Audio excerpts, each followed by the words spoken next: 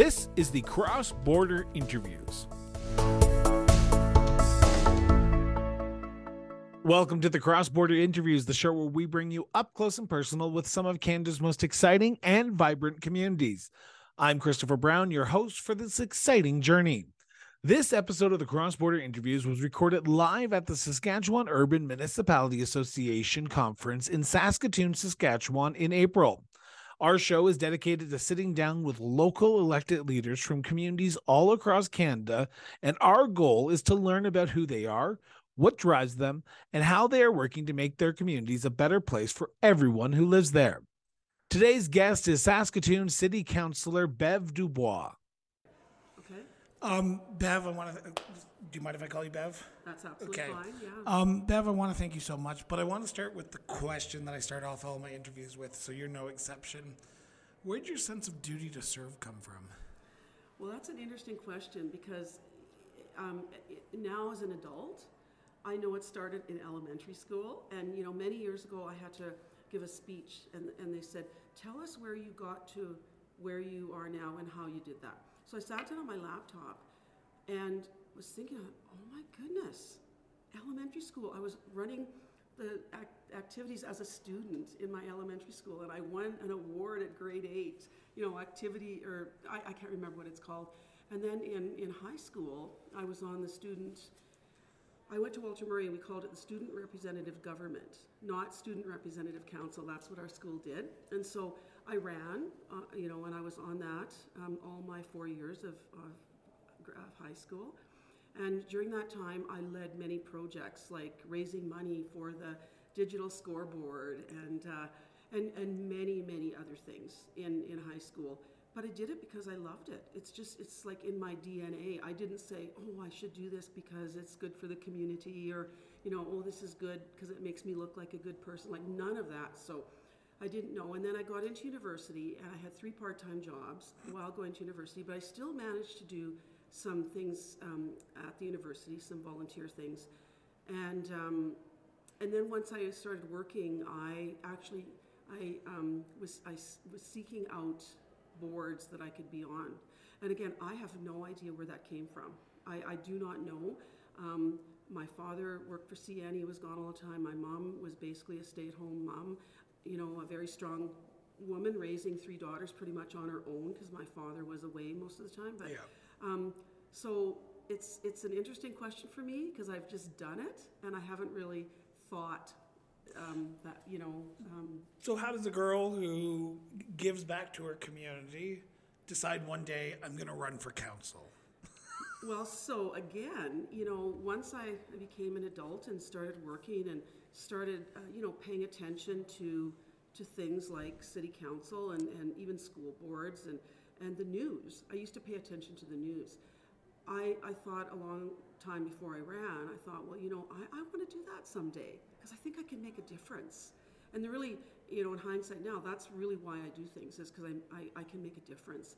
And so actually I was asked to run at quite a young age for provincial politics, but I had a 1-year-old and a 3-year-old at the time. Wow. And I was working. I was working for Direct West, and their head office is in Regina. So I was, based out of Saskatoon, but I was still in Regina a lot, and that was even difficult with two young ones, right? And I thought, no, I can't run for, provincial politics at this time. It's just not going to work. But I thought to myself, no, someday I am gonna run. So it was put in the back of your head. Always. Okay. Yeah. And I just by the things that I did, again, not knowing that that's what I was leading my life up to, or a good part of my life up to. Before we turn to the SUMA convention as a whole, one of the big things that I've been trying to get to the bottom of is, why is municipal government, municipal politics, the least talked about level of government? It is the most impactful level of government, but the apathy that municipal government has around it for some reason is appalling. Voter turnout is going down. People are not engaged. Less and less people are running for these offices. Why do you think that is? And do you think it's happening in Saskatoon? If I'm completely out to left field, please tell me, because I would love to be proven wrong that people are actually engaged municipally. Yeah, you make a good point. I would love to see folks engaged much more municipally. I mean, as you said, we are the government closest to the people. We have really the most impact on people's everyday lives, you know, whether it be their streets, their garbage, their recycling, their green carts, police, fire, clean drinking literally water, everything. literally everything that, you know, goes towards having a good quality of life. And yet we are the one that seems to be missed most often. Like when you go out and engage with your communities, are people willing to give their feedback on issues, or like community open houses? Do people come out? Do people engage? And I'm not trying to throw Saskatoon under the bus, because I've asked this question to a lot of your fellow delegates here at SUMA.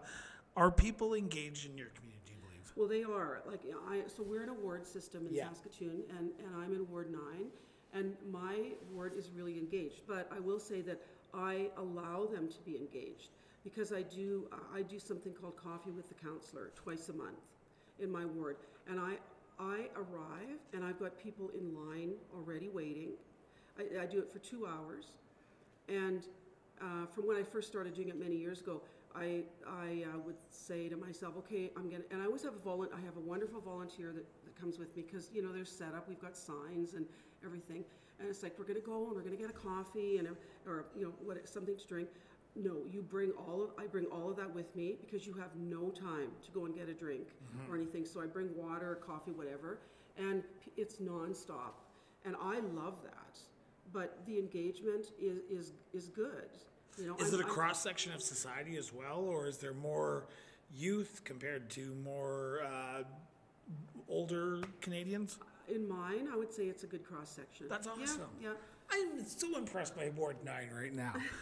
I'm actually planning a town hall for early in June, and I've invited the mayor to join me for that one. And so that'll be, you know, a larger one, and it'll be in the evening. The Coffee with Councillors I do are, I strategically have the times, and they're during the day. And I send out newsletters, you know, through MailChimp, and I do a couple of mail-outs a year and send a calendar out at Christmas time with, you know, a family picture for Christmas. So I engage my residents a lot. For me, that is pretty much the most important part of the job. I want to turn to SUMA now. You are the chair of this amazing tune-in session. I want to start by saying this. How did you feel the SUMA Tune-In 2023 went? You know, I am so excited and I'm so happy. The convention went absolutely excellent. We made quite a few changes this year. This is like what?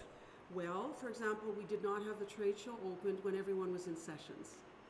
That was feedback we'd heard from the trade show folks, you know, and it makes sense, right? Why have they load in, they have all of their stuff, they want to talk to people. So we didn't have any of that. We started the trade show earlier on Sunday on our first day. We had a new event, I guess you could call it, from 4 to 6 on Sunday called Early Access Trade Show. So, and we allowed time within the schedule. There were no sessions, so folks could go and walk around. We had a cash bar available and hot food. And the feedback I've had from that has just been tremendous. You know what, we can go, we can talk to them. You know, even though it's towards the end of the day, you're hungry, you're a little bit tired, but you know, we can have a snack, and it was really good. And I've talked to many of the trade show, the businesses, and they're very happy. They're very happy. I will also tell you that we had a budget of how many trade show booths we wanted for this convention. We overpassed that. And therefore we overpassed our budget, because that means more money. So very happy with the trade show, and just overall very, very happy with the convention. The feedback's been great. It was a great decision to move it to April from beginning of February, when usually it's -40. You know, so folks don't have to have their winter coats, their boots, you know, and they can walk if they want. They can walk around downtown, our beautiful city, see the river, you know, that type of thing. And so no, it's been an overwhelming success. So what do you hope people are taking away from this week, this last few days? Because we are recording this the second last day of the event, and people are going to be going home Wednesday morning. So what are you hoping people take away from this? And what are you hoping that people take away from the whole experience of being here in Saskatoon? Well, a number of things. First of all, folks have said to me they love Saskatoon.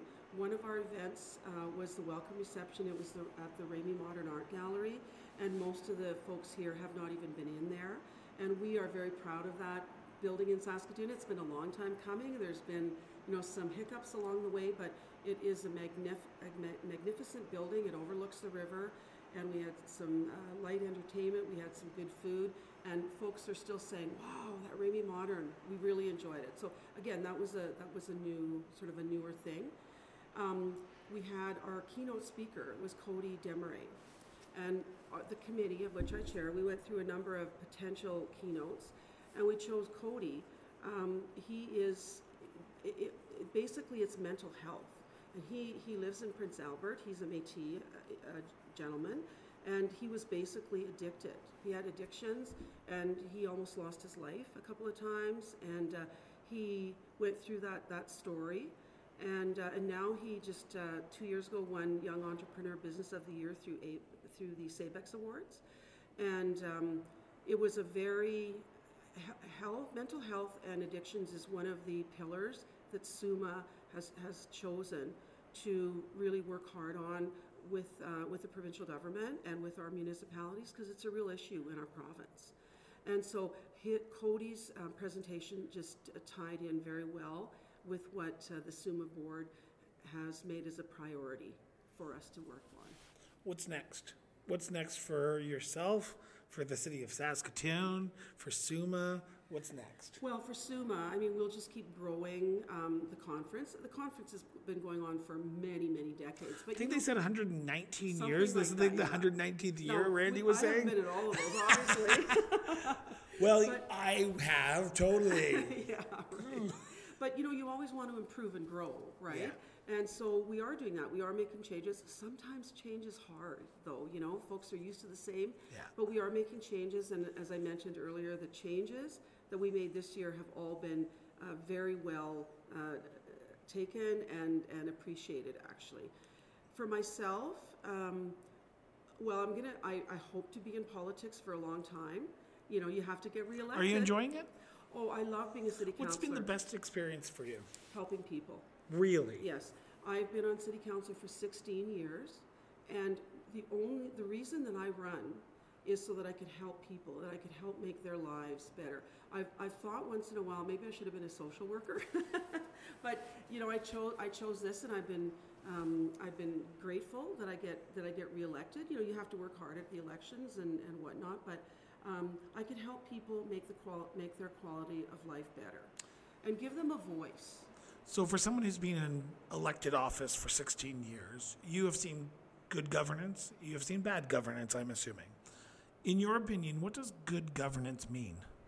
Good governance is, in the case of a city council, working together as a team. Now, that doesn't mean we all have to agree on every single thing. Quite frankly, if we agreed and voted exactly the same on everything, that would be a problem. As the media, we would love that, to not have to... Yeah, right. But Joking. that would be a problem. But it's working together as a team, whether you agree on issues or not, whether you voted the same on a contentious vote. Don't take it personally. You go out of that room and you work together as a team, because if you don't work, in my opinion, as a team, you cannot get things done to the extent, as not being a team. And so that is my number one thing, is work together, team, get along together, and project that to your city, to your municipality as well, because the public, they don't like unrest either.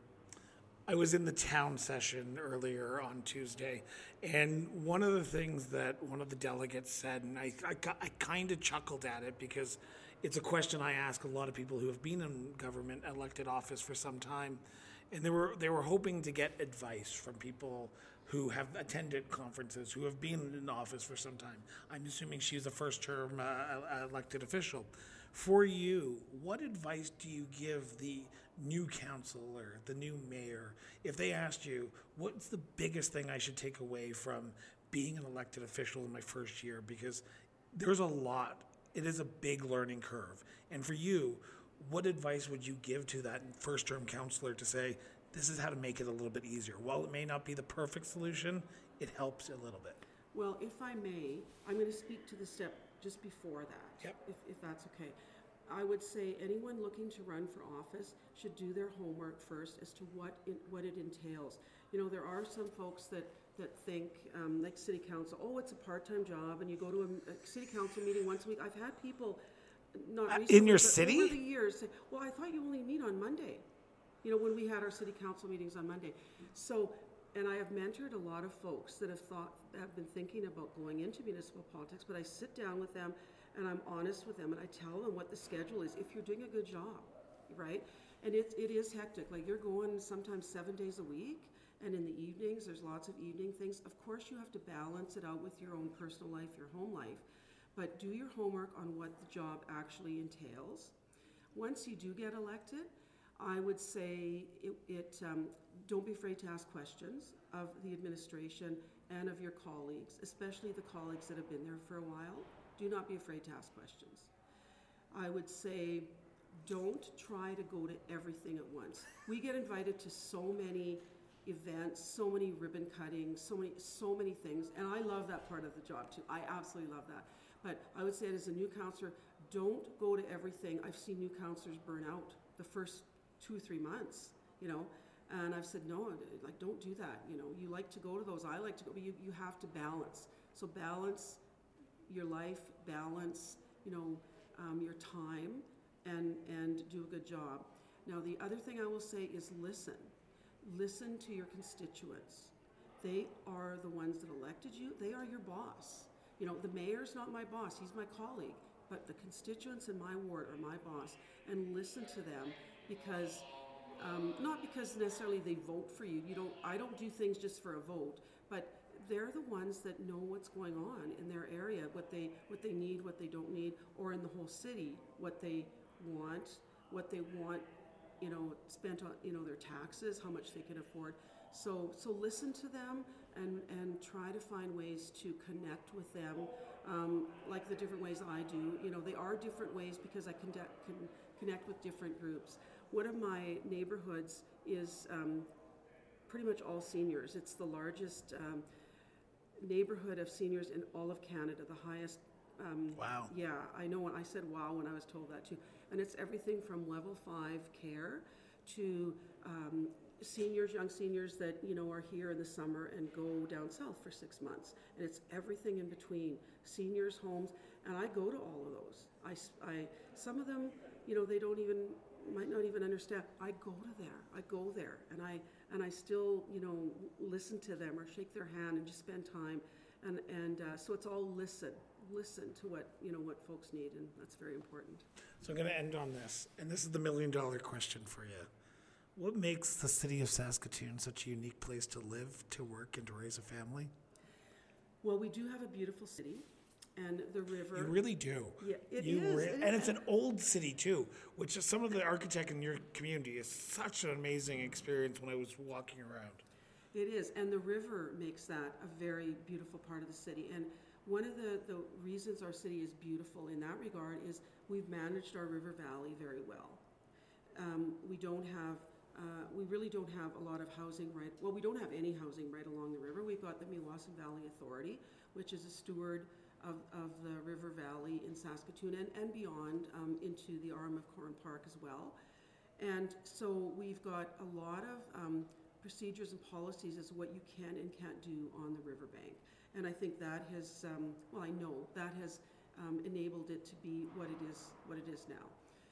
And further from that, it's the people. The people in Saskatoon are wonderful. And I hear that, I heard that at the convention all the time. You know, the convention is at TCU Place. When I was going to high school, I worked at TCU Place. It was called the Centennial Auditorium then. And I worked in the box office and next door to the box office, answering people's questions. And I got to talk to a lot of promoters. They would come in and say hi, and then they would also ask me if I would sell their merch, you know, and they would pay me to do that. And they would say, your city is so friendly, and your people are so good. I mean, you walk down the street and they smile at you, and that doesn't happen very many places. So it really, number one, it's the people, and number two, it's just that we have a beautiful city, and I think we've laid the city out in a good way. You know, we're working on infill, we're working on rejuvenating the downtown, but people are definitely number one.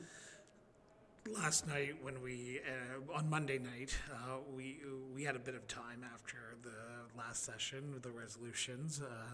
My grandfather was born in Saskatoon. I went and I found the house that he was born in, and it made me really connect more with the city, because my grandfather would have been in some of these places that we've gone to, or walked some of the streets that I've taken little jogs for.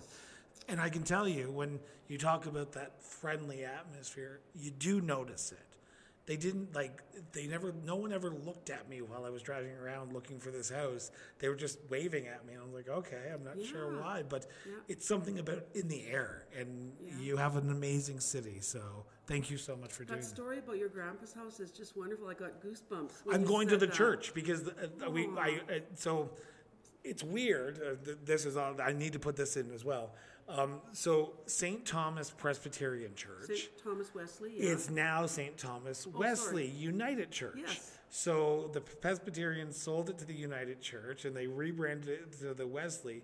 And then from what I understand, the bell tower in 2008 was dilapidated, and they tore it down because there were some issues. And I'm going to go find St. Thomas Wesleyan today, because amazing. That's where my grandfather's parents were married, and we have the wedding notice and all. So, wonderful! I'm learning so much about Saskatoon. So thank you so much, Bev. My pleasure, and it was great to be with you. Thank you so much to our guests for joining us for this episode of the Cross Border Interviews, and to our viewers. Thank you for tuning in and being part of this conversation. If you've enjoyed this episode, please hit the subscribe button so you can stay up to date on all of our latest interviews and special episodes. We have some amazing guests lined up, and we can't wait to share their stories with you. If you're able to, please consider backing the show to help us to continue to grow and produce more high-quality content. Every little bit helps. We appreciate your support as well. A link to our Patreon account is in the show notes. And if you can, please don't forget to subscribe to our Facebook, Twitter, and Instagram for more behind-the-scenes content, show updates, and so much more. And finally, as much as we all love our phones and technology, let's remember to put them down and have real-life, in-person conversations with the people in our lives, even if it's just for 5 minutes. Thank you again for watching, and we'll see you next time on the Cross Border Interviews. And remember, everyone, just keep talking.